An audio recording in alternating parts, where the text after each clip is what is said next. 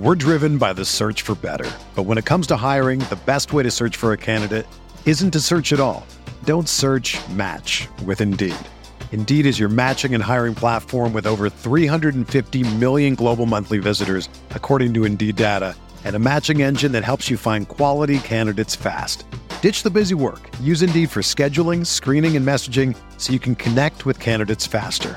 Leveraging over 140 million qualifications and preferences every day, Indeed's matching engine is constantly learning from your preferences, so the more you use Indeed, the better it gets. Join more than 3.5 million businesses worldwide that use Indeed to hire great talent fast. And listeners of this show will get a $75 sponsored job credit to get your jobs more visibility at Indeed.com/Blue Wire. Just go to Indeed.com/Blue Wire right now and support our show by saying that you heard about Indeed on this podcast. That's Indeed.com/Blue Wire. Terms and conditions apply. Need to hire? You need Indeed.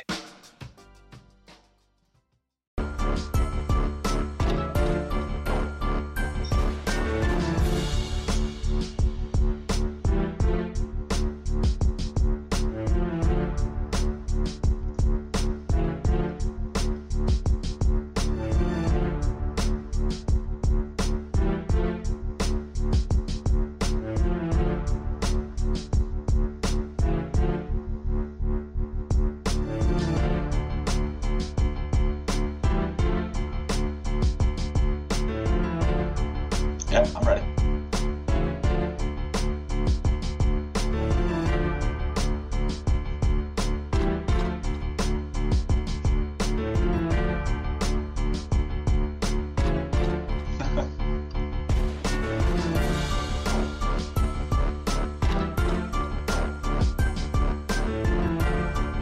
It's like being down right now, not great.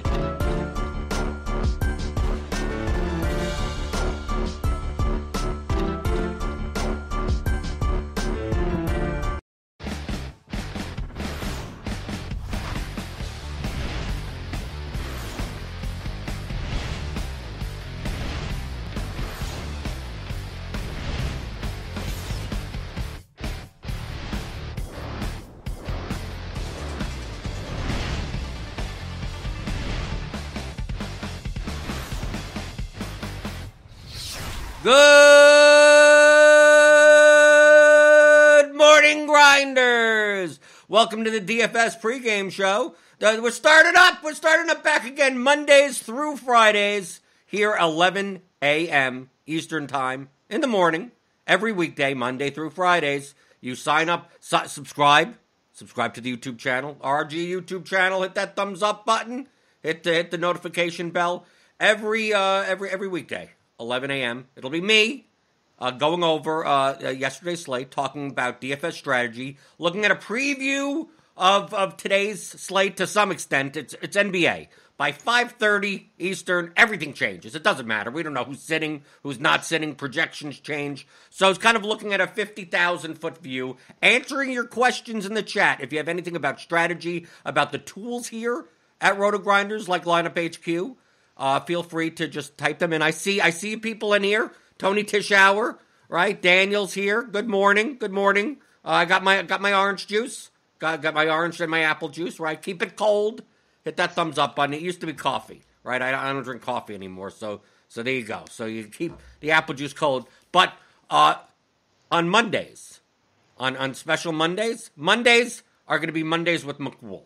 So the co-author, me and James did the Theory of Daily Fantasy Sports. It's a 15-hour audio masterclass for DFS. All the game theory involved with that. So for this show, I bring on James here, my co-author, and it's. Do you prefer, James? Do you prefer McCool Mondays or Mondays with McCool?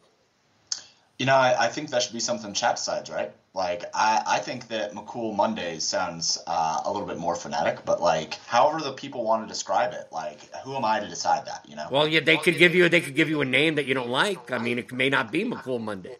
It could be McFool Mondays, which was a nickname that I had earlier in my DFS career. Was McFool, and KYT, Car Young Tom. He's a guy who like is pretty frequent in the RG discords and stuff like that, and he's a good friend of mine, and he refers to me as McFool too. So, if I get a nickname, then it is what it is. I'll run with it. I'm not easily insulted. Were you with McFool yesterday, Slate? Yeah. It was yesterday's slate was. I think that yesterday's slate made a lot of sense in terms of like Brunson being a very good play, but then outside of that, there were. I split things up a lot between the studs, but a lot of things that made sense to use worked out really well, and we saw some pretty high scores in lineups last night. Right. Last night I had the Steph Curry saved me in cash games. I only played cash yesterday because of NFL. Right. I was more concerned with the 8 p.m. game, the 8 games in the late slate. If it was like a three part, like the normal 3 games late, I would have done more NBA stuff, but I was like, okay, I'll play some of the afternoon only contests. So I just ran a cash lineup for DraftKings and FanDuel. And for those that don't know, I've been tracking. I have a publicly accessible Google Sheet. You can't edit it, but I mean you can view it. That I'll put up on the screen now. I also produce this show, so if there's the haywire things going on or whatever, it's because I have to click on everything. We don't have Devin for these shows. So let me click over here. Okay, we have Lineup HQ over there. But here's the cash tracking bankroll tracker. I track this in RotoTracker as it is, but just from the sake of just cash games, and I'm using the RotoGrinders projections. So I know on the first show we did a special one on the 23rd, so you had the first 2 days of my results. But yesterday I got Steph Curry bailed me out with the 75 burger in cash. That he was only like 30% owned in the higher stakes stuff. So this is what I do. So if you want a link to this, feel free to look on my Twitter in the RG Discord. I'll be showing it every day, so it's not like something like, if you don't see it once in a while. But I just want to track. I know we're going to talk a lot about GPP strategies on this show, but people they're still cash game people out there. So try to build the best median possible lineup with the best floor ceiling combination that you can to score in double ups and head to heads. But you can see here that FanDuel it's been running hot. We've been running hot on FanDuel, but still pretty good. So, I mean, James, I started with a $20,000 bankroll, which is not like my real bankroll. It's just for the sake of this, so I could play 10%, around 10% of whatever it is. So right now it's up to $26,942. So that means today I'll be playing about $2,700 in cash, about 55 to 60% head-to-heads, 30 to 35% double-ups, and about 5 to 10% triple-ups, 3-mans, those types of things.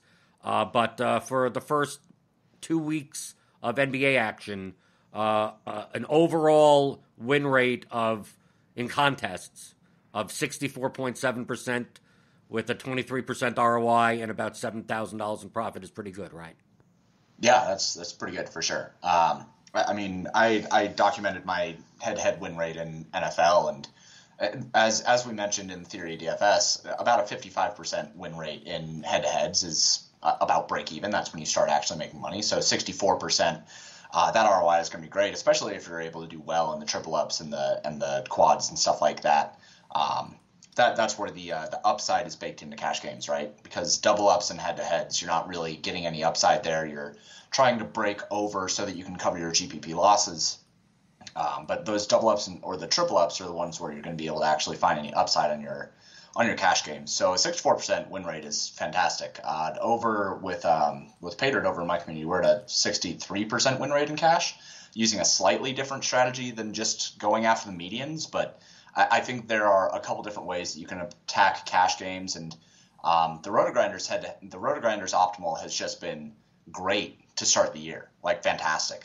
Just being able to optimize through that. You see trains of it every single day, so I'm sure that it is doing well enough that people are continuing to utilize it every single day. Yeah, and the thing is that like you have projections. Yet you could have, if you run projections for the knapsack problem to figure out like what the highest median builds are, like the difference between the first one and the 10th one is less than a point a lot of times. I mean, and has 3 different players in it. So it's not necessarily a matter of, my projections say X. Let me run it through, And yes, that I guess I'm playing, and you see some $3,700 guy that has a variance of, he could get, yeah, sure, his median's 18, but it could be 6 today. It could be 24. His minutes could choose, it's a very fragile situation. Low usage, so it's like if he gets hot, he's great, but if he may not get any usage, that may not be the best for at least reducing variance in cash games. So it's not just a matter of my projections say my highest lineup is 292, so I'm going to play that. Yes, if we played this slate out a million times, you'll realize the small difference between the point 07 between the first one and the second one. But in the grand scheme of things, probably maybe the second one is actually better, or the fifth one is actually better. I mean, it's, yes, from a technical I always have to say this, from a technical standpoint, from a mathematical standpoint, the highest projected median lineup has the highest EV, right? That's as long as your projections are good, right? Obviously. So, but it's just that in realism, we say this in GPPs also. You could build the greatest correlated leverage lineups you want that have great win equity and 250,000 person GPPs, but you could have the greatest lineups and not realize that EV for 17 lifetimes, and that would be normal.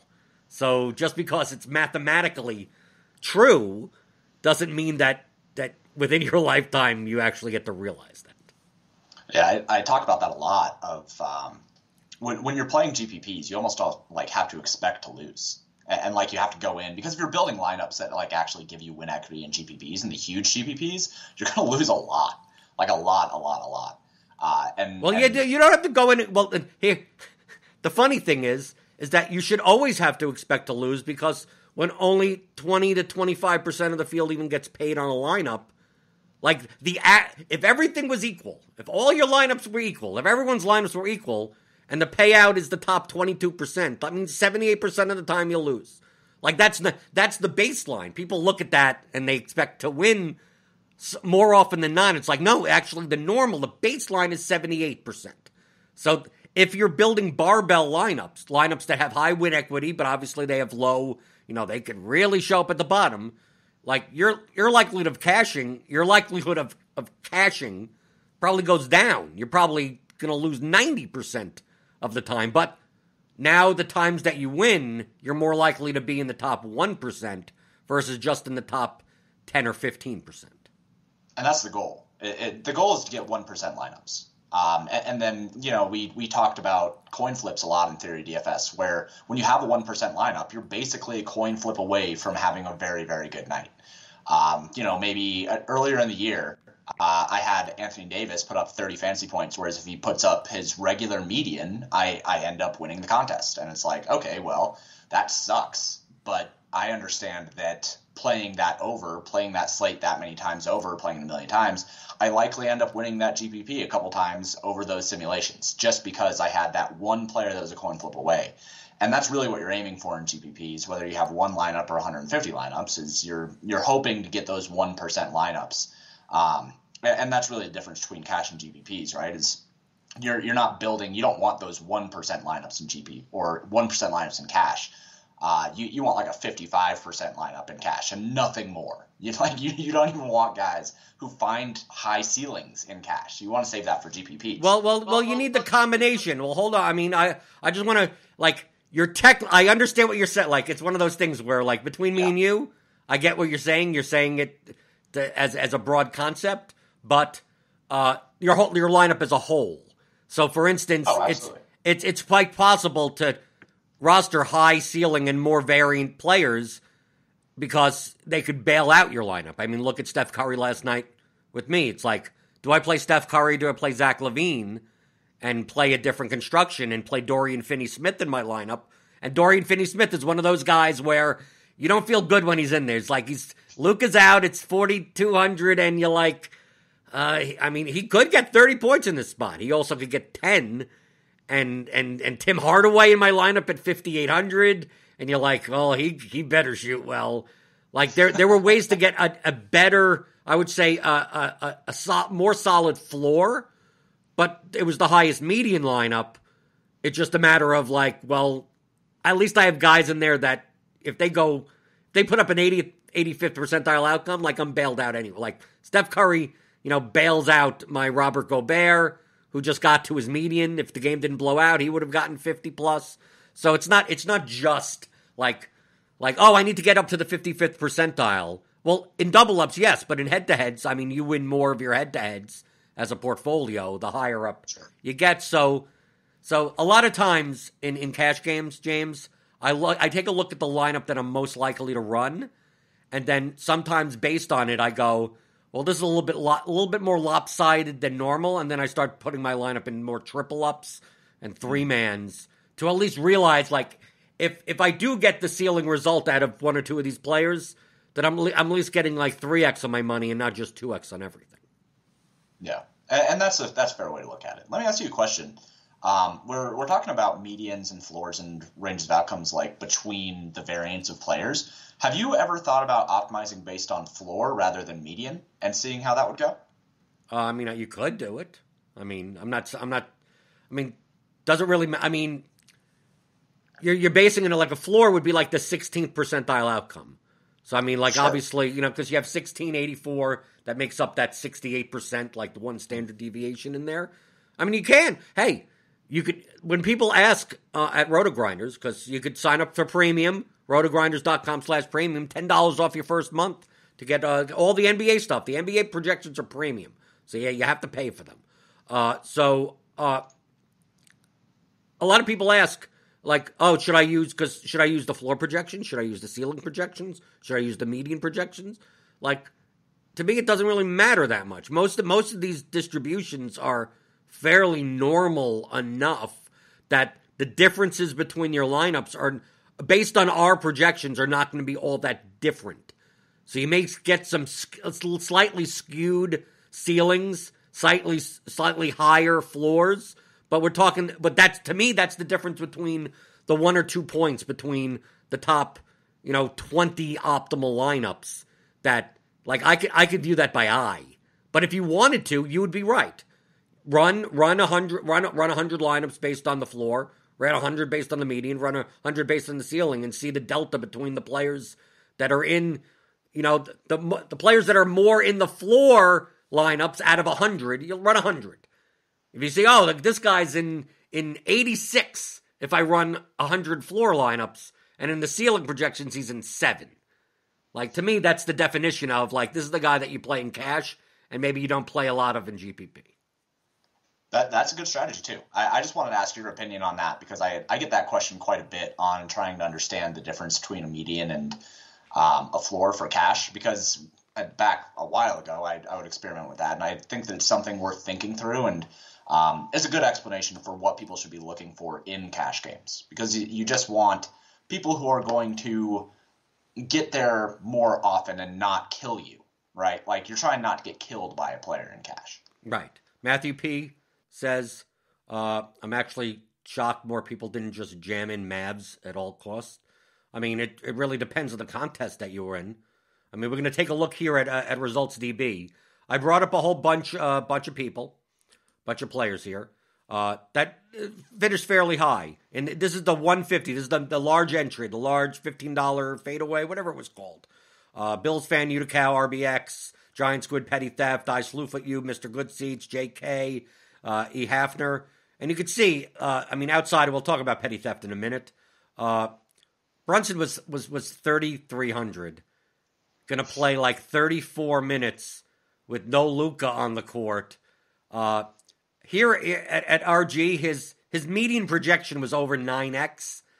Like, you don't see that often in DFS, where someone's median projection, like, we consider 6, like, if we see a 6x point per dollar median, we go, okay, this is going to be the chalk today. But when it's like 9x, when the smash percentage, according to our projections, is like 60% at 3,300, like, if there wasn't such a thing as a lock, but if you lock them in, I mean, like, we take a look here, 98%, 88%, 98%, 87%, 88%, 94%.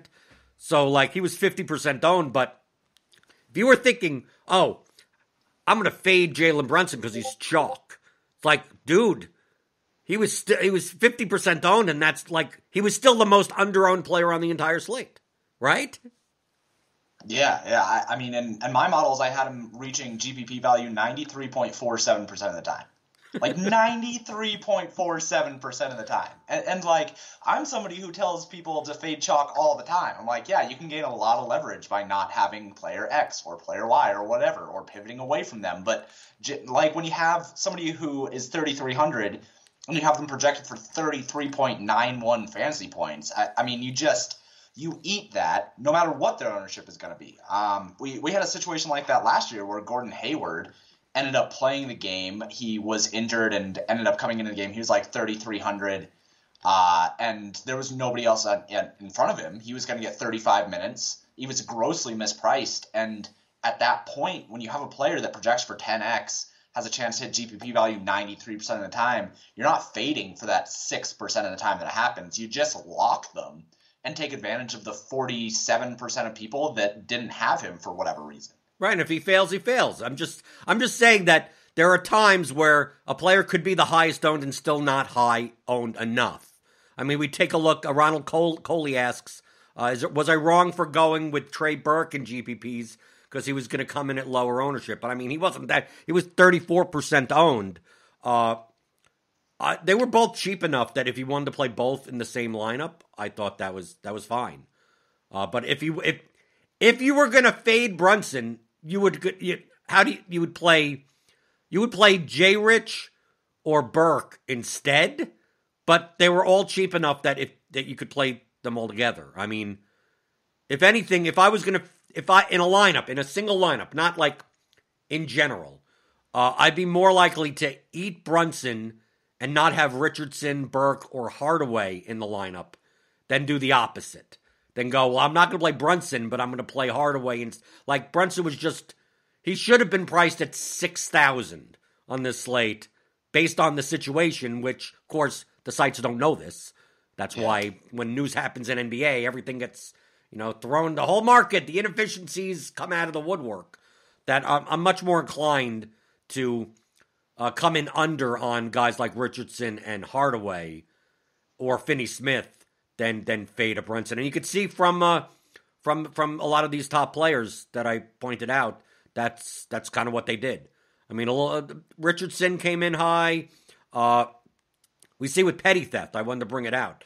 Like, Petty Theft only used 40% Brunson, 72% Richardson. So, like, going with and not much Burke, 4% Burke in his 150 exposure. I'm assuming that Petty was going contrarian, and with the fact that Josh Richardson would, and basically saying that his lineups kind of say, I'm going to bank on the outcome that Josh Richardson acts as the point guard primarily, and he's the one with the ceiling, and then try to get different elsewhere, and then try to find, he said Hardaway, right? 74% Hardaway, 72% Richardson. My only criticism is that I don't think for ceiling, Richardson and Hardaway were the best pairing together, personally. That's just me. I mean, Petty Theft is a great NBA DFS player, but obviously his exposures show Finney Smith 87%, Hardaway 74%, Richardson 72%. Like, obviously based on the numbers, he had a lot of lineups that those players overlapped in.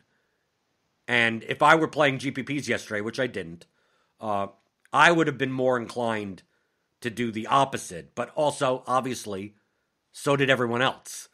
So there's I guess, some leverage to be had in lineup construction for doing the Richardson plus Hardaway lineups without Brunson for differentiation.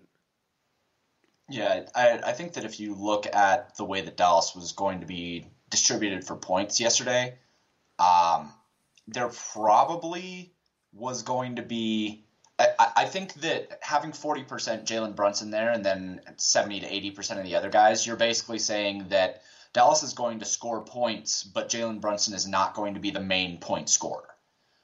Because you could get away with these guys weren't that expensive. Hardaway was 5,800.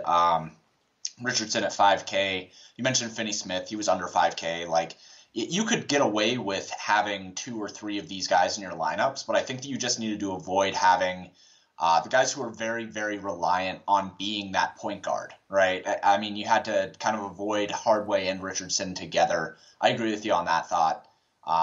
Finney Smith is somebody who just like chucks up threes. He's going to be more reliant on getting the ball distributed to him by somebody else. So I think you could have played him with other guys. But Jalen Brunson at 3,300, I tend to agree with you that he was the one that it just made more sense to have vast exposure to him and maybe get your pivots at other spots.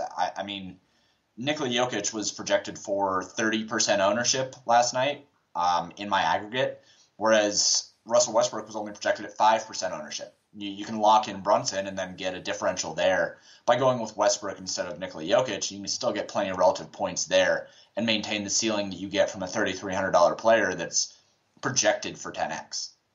Nate Branshaw asked about Ed Davis at 3,300. He ended up coming in at 1%, he said, in his contest. I think, let me take a look here. Ed Davis. Because we saw Ed Davis. Some of these people, 3% in the large field GPP, because we saw the Wolves starting lineup, right? That Naz Reid was not starting and Ed Davis would start.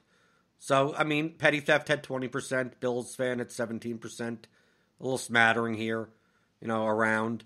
I didn't think the news changed all that much. I mean, if anything, it kind of bumped up the usage for the players that were on the court already and gives Naz better usage on the second unit. And that still doesn't necessarily mean that Ed Davis closes the halves. So I think Naz got a minutes decrease, but a usage increase. Ed Davis gets a minutes increase, but a usage decrease. So I think from an overall perspective, it was kind of a wash to some extent. And that's why to me, I understand playing the cheap center when everyone is playing Jokic, right? Like the flipping of the construction, because that was the construction last night. The chalk construction was cheap guards, high price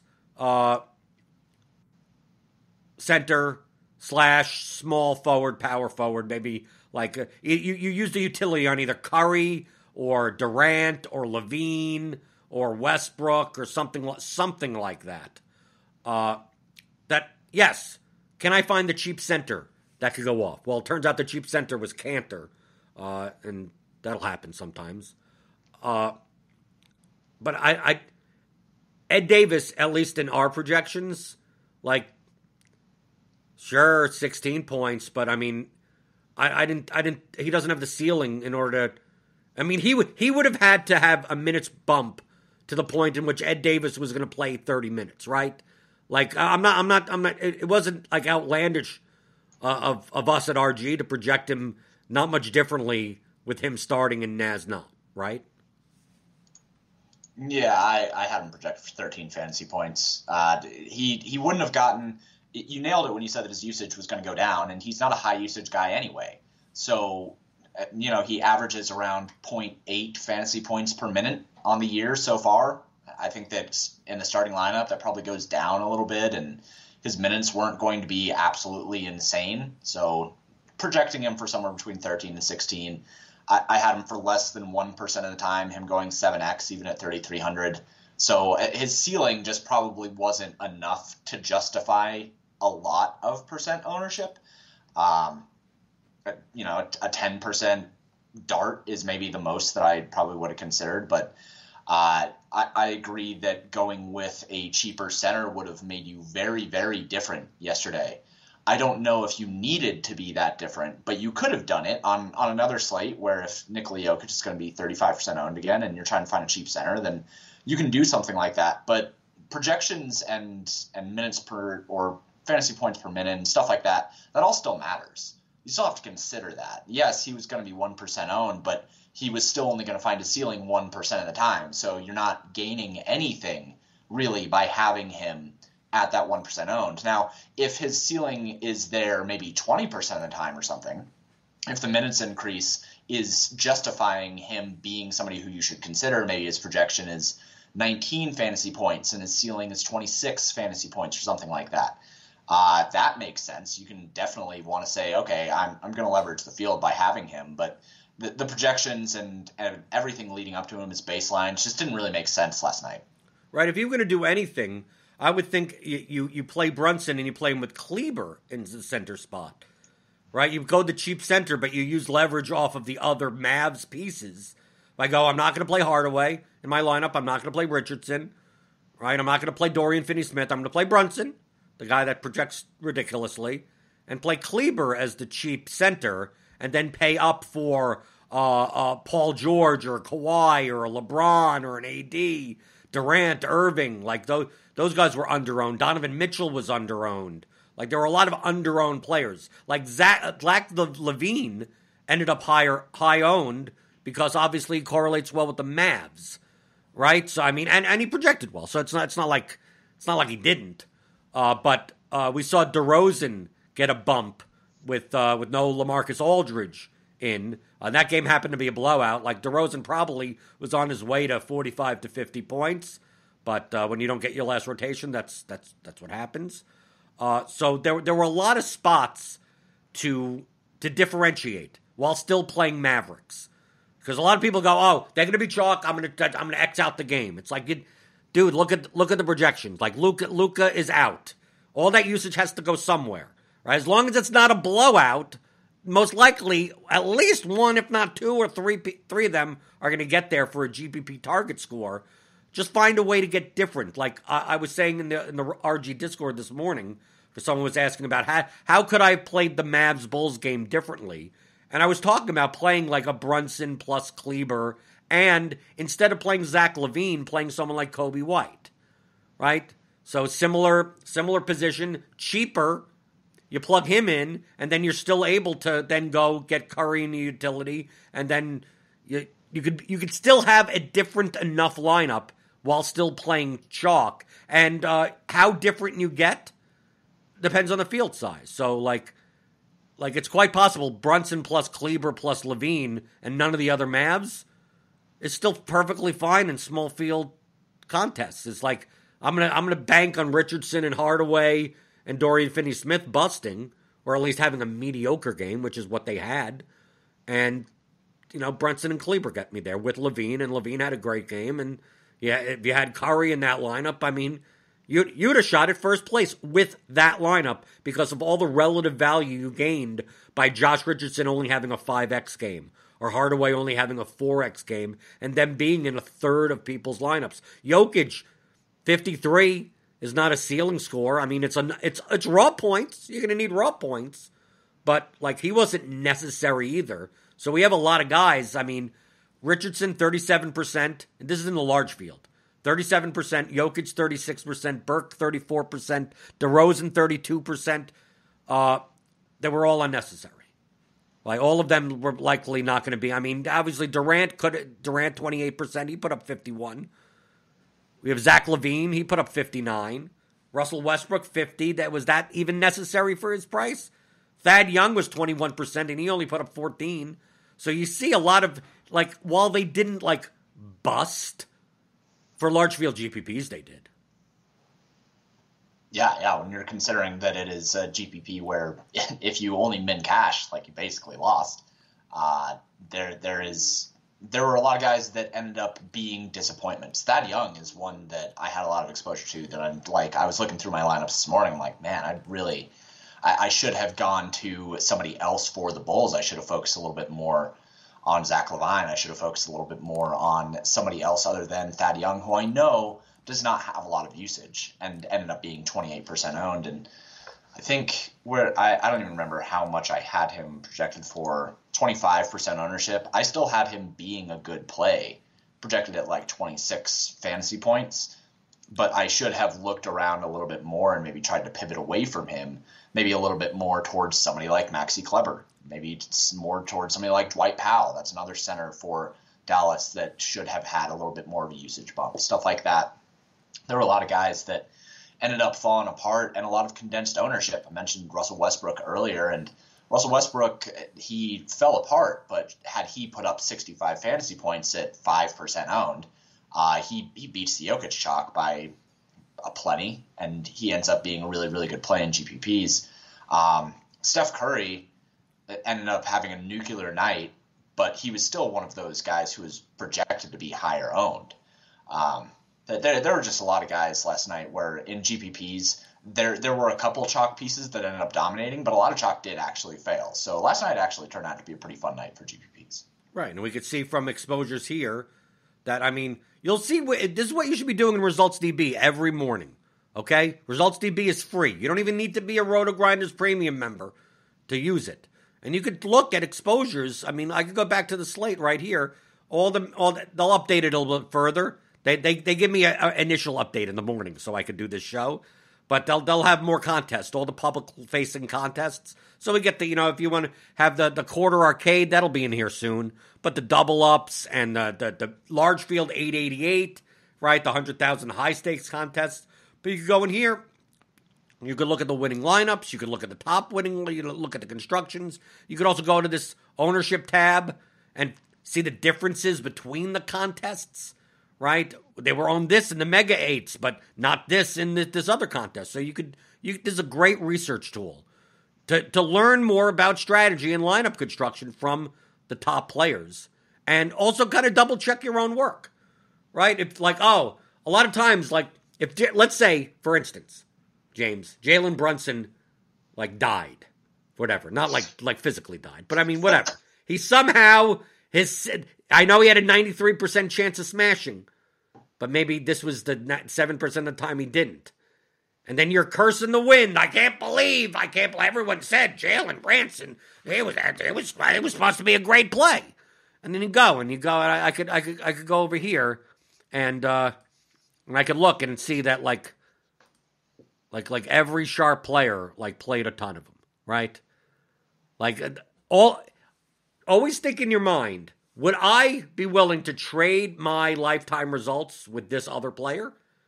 And if the answer is yes, then obviously I want to make the decisions that they're making on a daily basis. Now, if we go through on that screen, which I managed to lose by switching around, different good GPP players, large field players, have different strategies. Right? Petty Theft went one way, Udoka went this way. So one of them had played 20% Gary Harris. Obviously a weak small forward position, so managed to fill it in with Gary Harris. This is 7 points. But I understand why it was there. I did it with Cam Reddish the other day, right? I didn't have any small forwards in my pod. Who do I play more of? This guy or this guy? I'm like screw it. I'm just going to play 60% Cam Reddish and hopefully he gets there. And he didn't. So it looks weird. It looks weird to look and go, well, why did you have 20% Gary Harris? But I absolutely get it. It wasn't because he was Gary Harris. It's because the way that his lineup constructions were working, he was going very heavy, high-end point guard, high-end center, and just needed small forwards. I mean, kind of like if you're going to play Kyrie Irving, Steph Curry, and Nikola Jokic, who's going to be your small forward? I mean, it's going to be some 4K guy, and yeah, there were guys available. It could be Dorian Finney-Smith, but do you want to have 100% of that guy? Probably not. So it's how do I diversify my small forward? Let me find another small forward. Happened to be Gary Harris. So you could look through Results DB and see that type of stuff. This is what I do. That's why I scheduled these shows 11 in the morning every weekday, Monday through Friday, on the Roto Grinders YouTube channel, because this is when I would be waking up. I wake up not at 9, at 10. I know, James, you wake up at the crack of dawn. 4:30 a.m., dude. Your time, which is a little bit. So you're up. Eastern. Yeah, but you're 5. You're up for 5 hours before I even wake up. Yeah, I need me time, dude. That's my time to drink my coffee and read my books and get all my scrapes done. For all my data scraping, that's one of the times I play some video games, because I know that as soon as 7:30 a.m. comes around, I'm at my computer, I'm doing my research, I'm setting up my models, I'm looking at what I missed last night. Every single day, I make sure that I have a couple hours to do things that keep me sane before doing the insane thing of DFS as a living. Yeah, but DFS is the thing that does keep me sane. Oh, that's fair. Right? So we are different. Like, if I got up at 6 a.m, what would I do? Like, what I would be doing, I would be just doing this earlier. Like, that's the only difference. I don't. This is what keeps me sane. If it wasn't for this, I don't know what the hell I'd do. I'd be staring at a wall. Watching paint dry or something, man. Right. Ronald Coley asked about, everyone always asks about results DB for FanDuel. It's 2021 and FanDuel still does not have CSV downloads for contests. That's petition to them, right? DK has had it for 5 years already. That makes them available. Like, if you're in the contest, you could get it, but if you're not, like, you're done. So that's the reason why Results DB is only for DraftKings and not for FanDuel. It's not a Roto-Grinders thing. It's a FanDuel thing, so complain to them. So since you were up early in the morning, obviously running your models, right? I'm going to bring up today's slate in Lineup HQ. And we have our, like, algorithmically initial projections loaded in, I believe. I don't know if the product projections team put in any initial usage adjustments. I'll reload it. Like, people come for the picks early in the day. It's not this type of show, right? If you come, okay, 10-13, we got it. Okay, so we got somewhat reasonably initial projections for DraftKings and FanDuel, which will change throughout the day. These projections are updated like literally like 20 times a day. We got Noto, Tuttle, Jamino, SBK, Reeves, Allen Lem. I missed someone. I probably missed someone. Meansy, obviously. They're in the projections team. They discuss this stuff all day. Literally all. Sometimes they're in our Slack fighting over 1 minute here and there for players. So they come up with the minutes and everything, run it through the model. Jamino tests this out on a daily basis, has the ownership and everything. So we don't have ownership. We barely have initial projections for the slate. So that's why, like, this show is not about, like, who to play tonight. We're kind of just looking at, based on our initial, if nothing changes. But James, like, nothing. Do we ever get a slate where, like, it's now 11:41 Eastern, and it's like, no, these projections don't have to change at all, right? Like, everything's going to go according to plan. That, like, does it ever happen? It has maybe happened once in, like, 5 years, dude.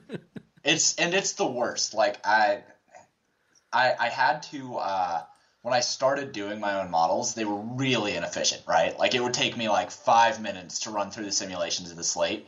And that was fine when it was just me. But it's not just me anymore. And so I had to rewrite all my stuff, and they only take about 45 seconds to run now. But still, when you have to be doing that when news is breaking within an hour of the slate locking, and you're trying to go through your exposures, and you're trying to upload back into Lineup HQ, and you're trying to rerun your lineups and rerun your exposures, like with all the extra news, anything that happens, I always say that if you're building lineups at 11 a.m., it's for NBA, it's like building your lineups on Monday for NFL. Like the Monday before that Sunday, right? Like, there is nothing that is going to happen at 11 a.m. when you're building your lineups that is hardly even going to be relevant later on. Like, maybe there's some things. I mean, right now I can see that Julius Randle is far underpriced for what I think he's going to be able to do. On FanDuel, maybe not on DraftKings. Oh, I have him underpriced. Right. Well, everyone's underpriced on FanDuel. That's why you need like 450 points to win there. On DraftKings, I have underpriced too. Like, on FanDuel, he's way underpriced. On DraftKings, I have him as slightly underpriced. But, like, what I'm saying is that there's not – like, him looking like a pretty decent value right now doesn't mean anything later on. Like, that could change drastically. Maybe I drop his minutes because I do some more research today.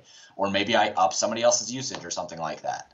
Clint Capella at 6,100 looks like a good value now, but I don't know if that's going to stick. I don't know what his ownership is going to look like. I don't know if he's still going to be a good play later on based on whatever ownership he has. Like, everything right now that I'm looking at, it's like, okay, this is cool to see. I like using my eyeballs, but like, it might not affect my lineups later at all.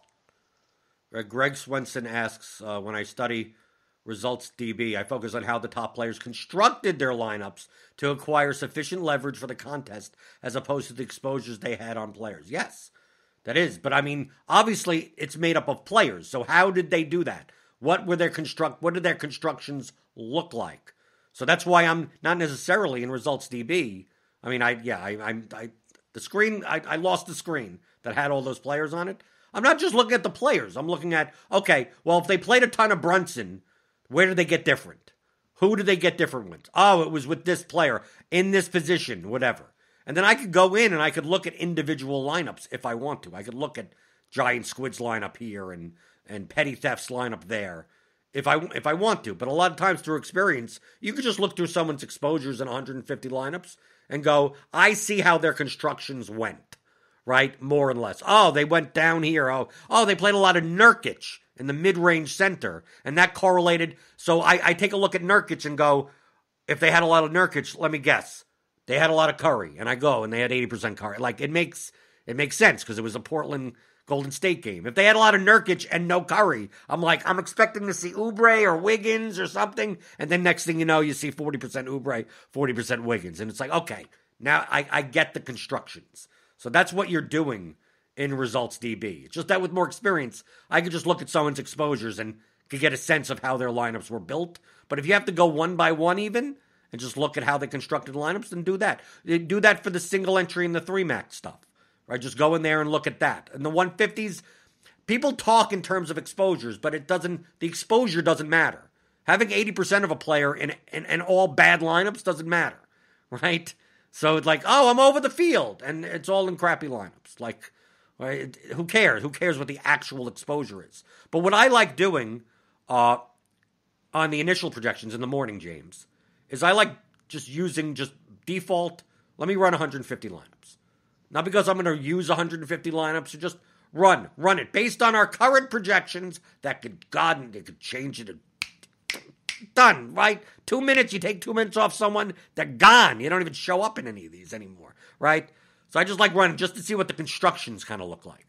So based on our projections, initial as of 10:13 in the morning, I always have to say this because people will watch this later at like 4 o'clock. You could watch this on replay on YouTube. Hit that thumbs up button. Hit the thumbs up button. Helps us out. At least I'm told it helps us out. Keep my apple juice cold, even though I drank it all. But the one in the fridge, it's keeping cold by itself. So people will listen at like 3 o'clock, 4 o'clock. It's available via iTunes. The Daily Fantasy Fix feed is now the DFS pregame show feed, so you can subscribe on iTunes. And this gets posted like about a half an hour or something, whenever Devin wakes up and posts this after the show. But people listen and go, oh, I played a lot of this guy because you were talking about it because they came up, Jason Tatum is in 98%, 147 out of 150 lineups. Yeah, it's at 10:13 in the morning. Like, that who knows? Peyton Pritchard comes up in 76% of 150. But that's based on the fact that in our projections, I'm assuming Jeff Teague is out. Right? I mean, because we're waiting on that news. He had a sprained ankle. It's a back-to-back or whatever, and maybe he doesn't play. But maybe he does. Once you put Teague back on, then Pritchard goes away, and this whole construction changes. Right? Peyton Pritchard is a $3,700 point guard. So he's going to fill up a point guard spot. We have Richaun Holmes. We have John Wall coming up on DraftKings. So we take a look at the top construction, and we see cheap center, 2 cheap centers, Tristan Thompson. See a bunch of Tristan Thompson, Richaun Holmes type lineups. And then you pay up at guard. Wall, Curry. Those types of lineups. We see some Gordon Hayward because of small forward position. We see some Harrison Barnes even because a small forward is weak. So this is what I'm looking at. Like, if nothing were to change, these would be the types of construction. So now looking at this obviously, Richaun Holmes. If he fails, I mean, to me, the leverage available for Richaun Holmes is easy because, like, there's someone that is absolutely negatively correlated to him that will probably have 3 times less ownership. And you know who that is, James. Marvin Bagley. Right. Doesn't mean Marvin Bagley's a good play. I'm just saying if Rashawn Holmes is chalk, a guy that you're never shocked has 2 fouls in the first 2 minutes of the game, right? You're smiling, right? If Rashawn Holmes, right, you're getting there, right? If Rashawn Holmes is going to be 40% on this slate, on what, a 9-game slate? And he's high variance like that? Like, you play Marvin Bagley, and Marvin Bagley may play 28 to 30 minutes if Rashawn Holmes gets into foul trouble. Because, I mean, they come in for one another. They're the prototypical negatively correlated players. So that's what I'm looking at this slate. Like, I'm not looking at how good of a play Rashawn Holmes is. Maybe he's in my cash lineup. But he seems like the perfect candidate to, if he's going to be the highest owned guy, like, I'm going to build GPP lineups, a lot of them without him. Yeah, it's interesting, especially just regarding that specific interaction between Rashawn Holmes and Marvin Bagley. They both average about 1 fantasy point per minute. They both have a higher standard deviation on the season of 1.24 fantasy points per minute. Marvin Bagley is a little bit lower on his floor at 0.76, Sean Holmes 0.84. But like, if there's going to be a 20% difference between the ownership of those two players, and Rashawn Holmes ends up getting in foul trouble or something like that, we've all been there. Rashawn Holmes has killed all of us at least one time in the last year and a half. Then Marvin Bagley is going to crush. And the best part is Rashawn Holmes, DraftKings 5,600, Marvin Bagley 5,500. It doesn't even change your roster construction. I mean, you literally stay with the same roster construction. All you're doing is pivoting $100 less to Marvin Bagley.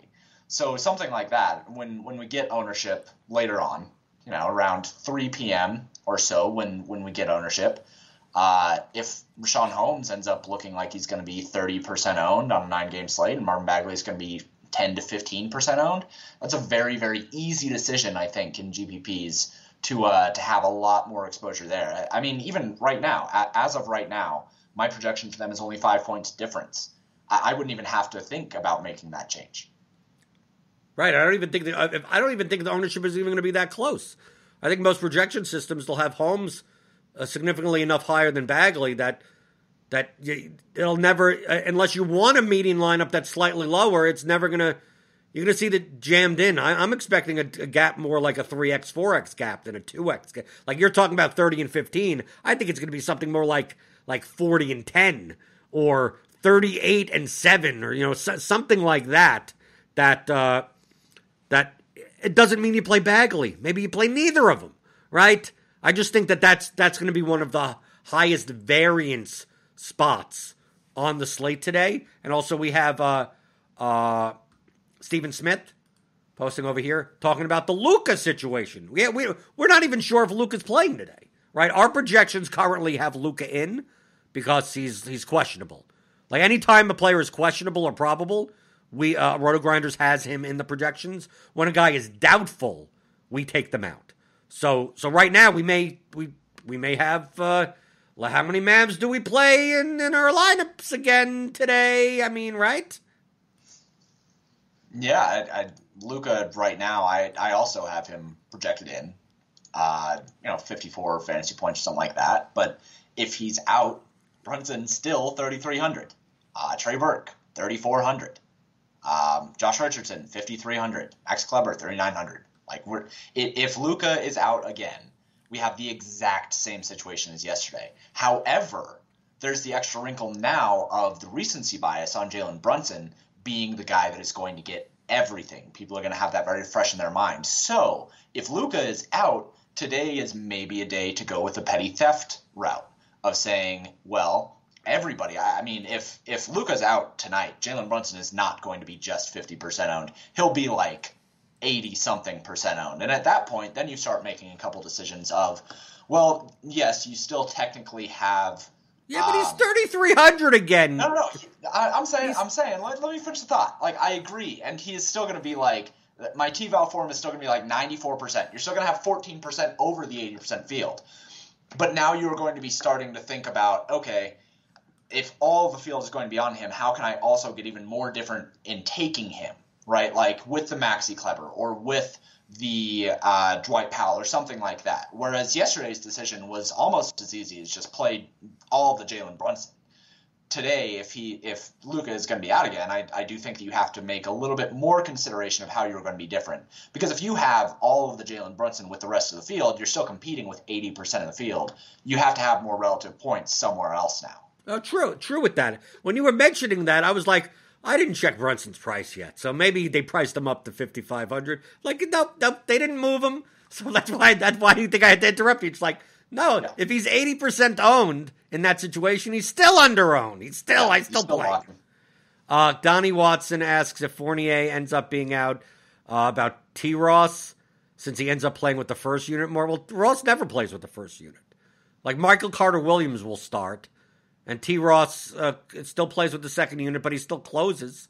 So, like, Fournier and Ross aren't as related as you think they are. It bumps up Ross's minutes. Like, Ross is more likely to play later into the second or fourth quarter because Fournier wouldn't be coming back in at that point. But outside of that, like it affects more Michael Carter-Williams and Dwayne Bacon than anything else. But this will all be reflected in projections anyway. So, like, I don't even have to worry about it. It's like, I'll just notice in projections. Like, I didn't have to know anything about Jeff Teague's situation to know that if I'm getting 76% Peyton Pritchard in my 150 build right now with default settings, that, like, there got to be a point guard out for the Celtics at some point where one of the guards is gone. It's either Marcus Smart or Teague or whatever. I just happen to know it's Teague. So you can rely even on projections for the news. There has to be a reason why certain people are popping and certain people aren't. Frederick Duke. Here's a more general question, which you're able to ask if you want to know. Just in general, this is the forum.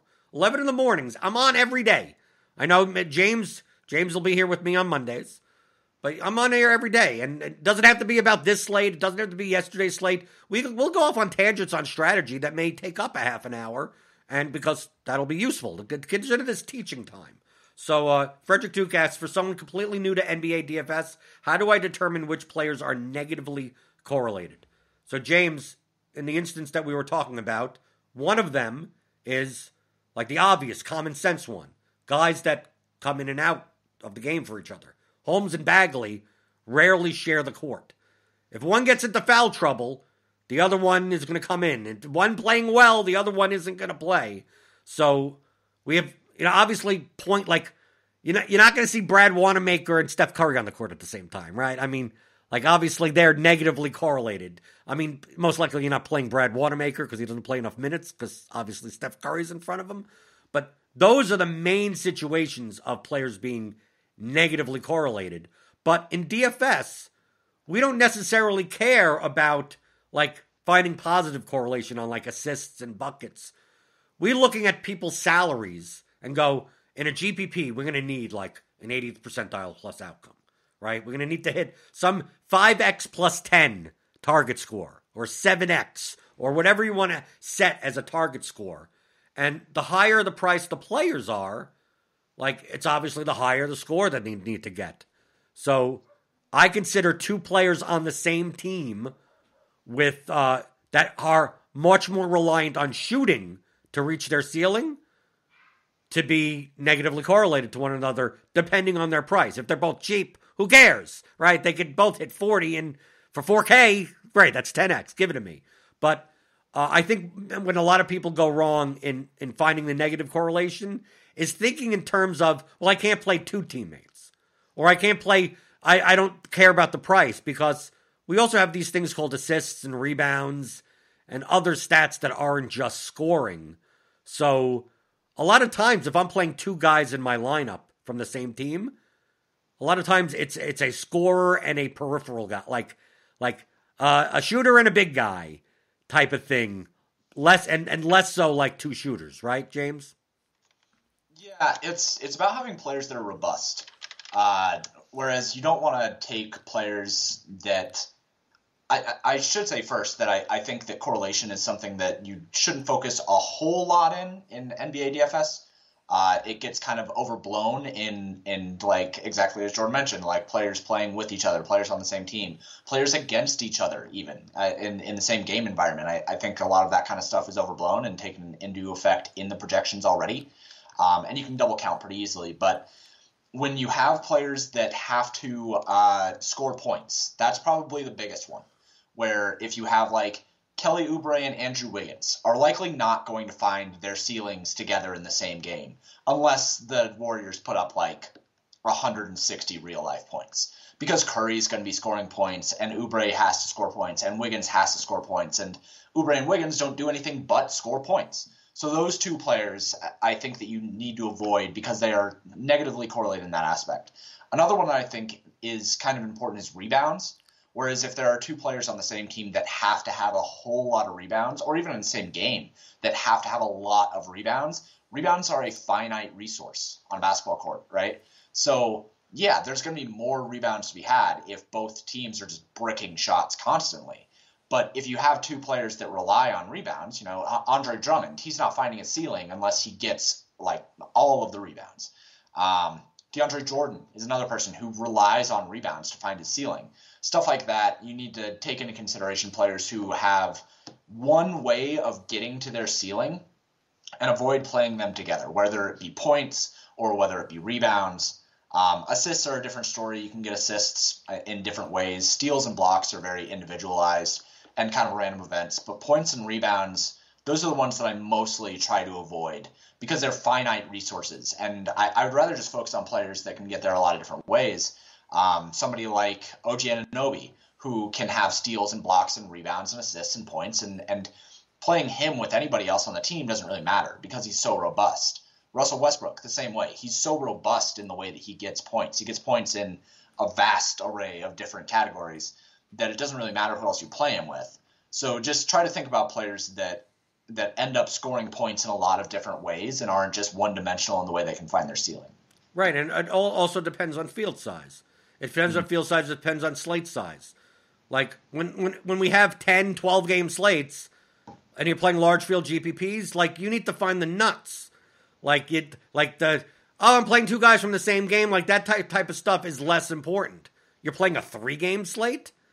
Like, when you're playing a 3-game slate, you raw points matter. You could win a GPP with a snowflake in your lineup because of how things play out.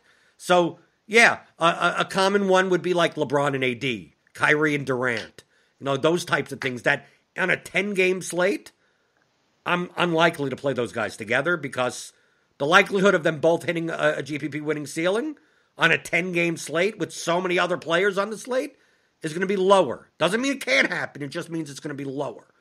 But on a 3-game slate, the two other games blow out, and all you need is you need 48 from Kyrie and 52 from Durant, and then you're good. As long as you don't have a snowflake, you win. I mean, because it's a 3-game slate. There aren't as many other players that have a chance of having an outlier result. It's very similar to MLB, where on a 13 to 15 game MLB slate, the likelihood of one of these teams putting up 12 runs is high. Because you don't know which one it's going to be, but there's 30 teams playing. On a slate with 4 baseball games, it's less likely that one of these teams puts up 12 because there's just less teams. So these games should just all go 5-1, 3-2, and that the correlation of the stack doesn't matter as much anymore. But on large slates, in baseball, it matters. And the same thing for basketball. That smaller slates, raw points matters more than, getting every single player with the 7x, 8x in your lineup. But on large slates, it's really hard for large field GPPs at least. It's next to impossible to win a GPP without your lineup all on fire. So you have to maximize for that fire as much as possible. And yes, we may have some games where Westbrook and Beal both put up 65 plus. It can happen. It's just that it's less likely to happen. So if I know that it's less likely to happen, why am I purposely building it into my lineup, right? Yeah. You have to, on larger slates, you really have to pay attention in like lineup HQ. You got to really take advantage of the grouping functions. Got to take advantage of limiting players on the same team. Last year, there was a time when you could play Harden and Westbrook in the same lineup simply because Westbrook was way underpriced for like 4 games. But as soon as he ended up being in the 9K range and Harden was in the 10 to 11K range, that was a situation where on a large games or on a large slate where you have 10 games, playing those two guys together in the same lineup just doesn't make any sense. You end up having a spot where both of them have to absolutely just dominate in order to end up crushing when you have people like LeBron James and you have Luka and you have Giannis and these other guys on the slate who can also get there and aren't in the same game. So you're really just playing the percentages and you're playing how often this kind of thing can happen. If one thing happens less than another thing, then you should be doing the other thing as much as you possibly can. It's not always going to work out that way. Sometimes you're in a position where it can't be like that and you have to just like kind of go for raw points. But that's mostly on smaller slates. And on bigger slates, I mean, tonight is a 9-game slate with a lot of guys that are kind of priced up, right? Luka at 10-3, James Harden at 11-1, Joel Embiid at 9-9, Steph Curry 9,300.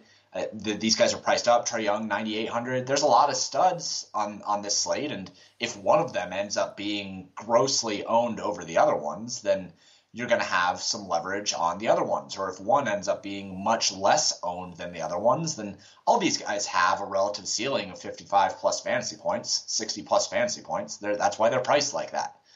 So ending up playing two guys on the same team that are priced way up doesn't make as much sense on a slate like tonight as it would if it was a 3-game slate and we didn't have as many different options that could get you those raw points. Right, and we also obviously need to find out about the statuses of some of these guys. Luka, even Harden's listed. Harden's listed as questionable, right? Right? Maybe he doesn't play. Dude, it could be. This is NBA DFS, James. Right? We're gonna have what's gonna happen is that Harden is gonna be questionable, right? Luka's gonna be questionable. They're both gonna play, and Steph Curry's gonna be the one that's out. Mm-hmm. Right, the one that wasn't even on the injury. I mean, we get this. If you're new to NBA DFS, this is normal. This is not like people think it's crazy season. Wait until we get to the last 3 weeks of the season. Ugh. Like the last 3 weeks of the season is like the crazy on top of the crazy, where it's the worst, dude. Yeah, but that's the reason. But this is the reason why. I'm always in the RotoGrinders Discord. Feel free, sign up for premium. Rotogrinders.com/premium. Get $10 off your first month. I'm always in there answering questions and stuff.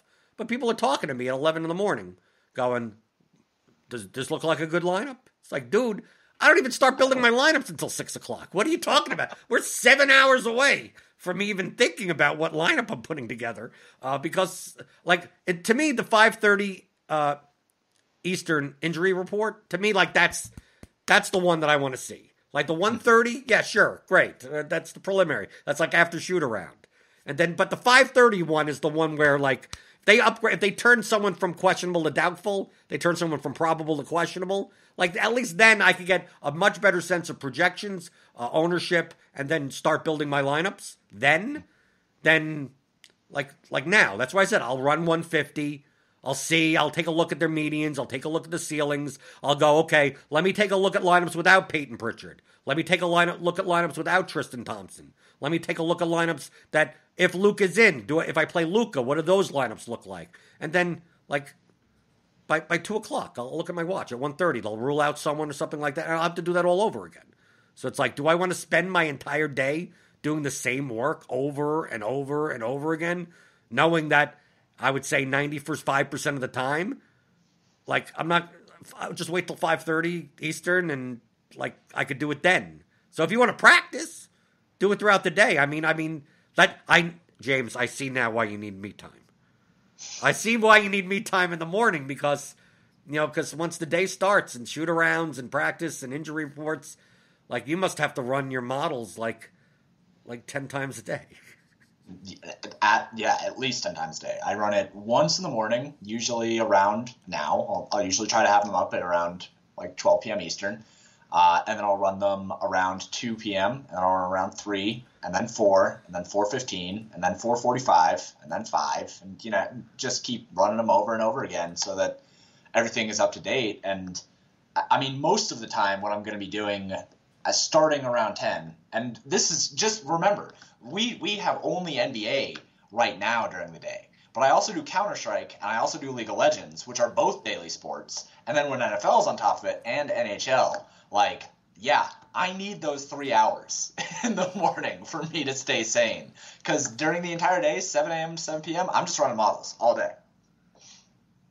There's worse things to do in life. Absolutely. I'd rather run a different type of model, if you know what I'm talking about. I hear you do. Is that too early in the morning for that type of joke? No, you're good. You're on cue. So James, people can follow you on Twitter, paydirt_DFS.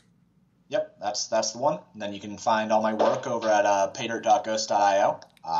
Like I said, I run models for literally every single sport outside of soccer and MMA. And I even have guys who do that kind of stuff in the Discord. So if you're interested in all of that stuff and you want some game theory talk and more of a thought on how to play rather than who to play, then I'm your guy. And also theoryofdfs.com, me and you. 15-hour audio DFS masterclass, all about the game theory of DFS, not who to play, but how to play. You can follow me on Twitter at BlenderHD, as usual, BlenderEd on Twitter. So you guys have to come up with the name for Mondays. So it's either McCool Mondays with McCool, or something else. If you want to call it something, James, you know me. You've seen my streams. I run with whatever the audience goes with. If llamas, it doesn't matter. It doesn't matter what it is. So so every Monday, James will be joining with me, especially since Sunday slates are kind of boring anyway. So it's a good time on Mondays to kind of refresh the week, talk a little bit more about broader topics. But I will be back Tuesday, and then Wednesday, and then Thursday, and then Friday, 11 in the morning Eastern time here on YouTube. As well as, if you want to watch later, you can always watch the YouTube channel on the RG website or through the new pregame show feed. You could find it in iTunes or find it whatever place you get your podcasts. So until tomorrow, that has been the DFS pregame show on RotoGrinders.com.